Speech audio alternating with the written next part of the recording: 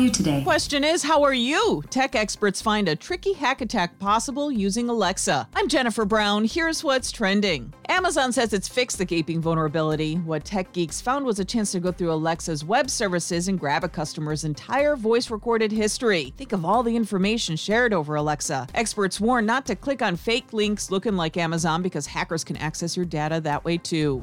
Dora the Explorer may have been onto something.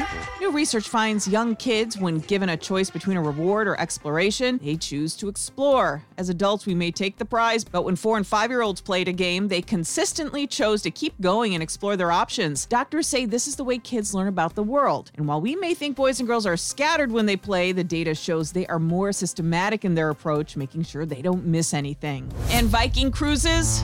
They're giving up on 2020. Ugh, aren't we all? As it stands, too much uncertainty with the pandemic, the cruise line is hoping to sail next year.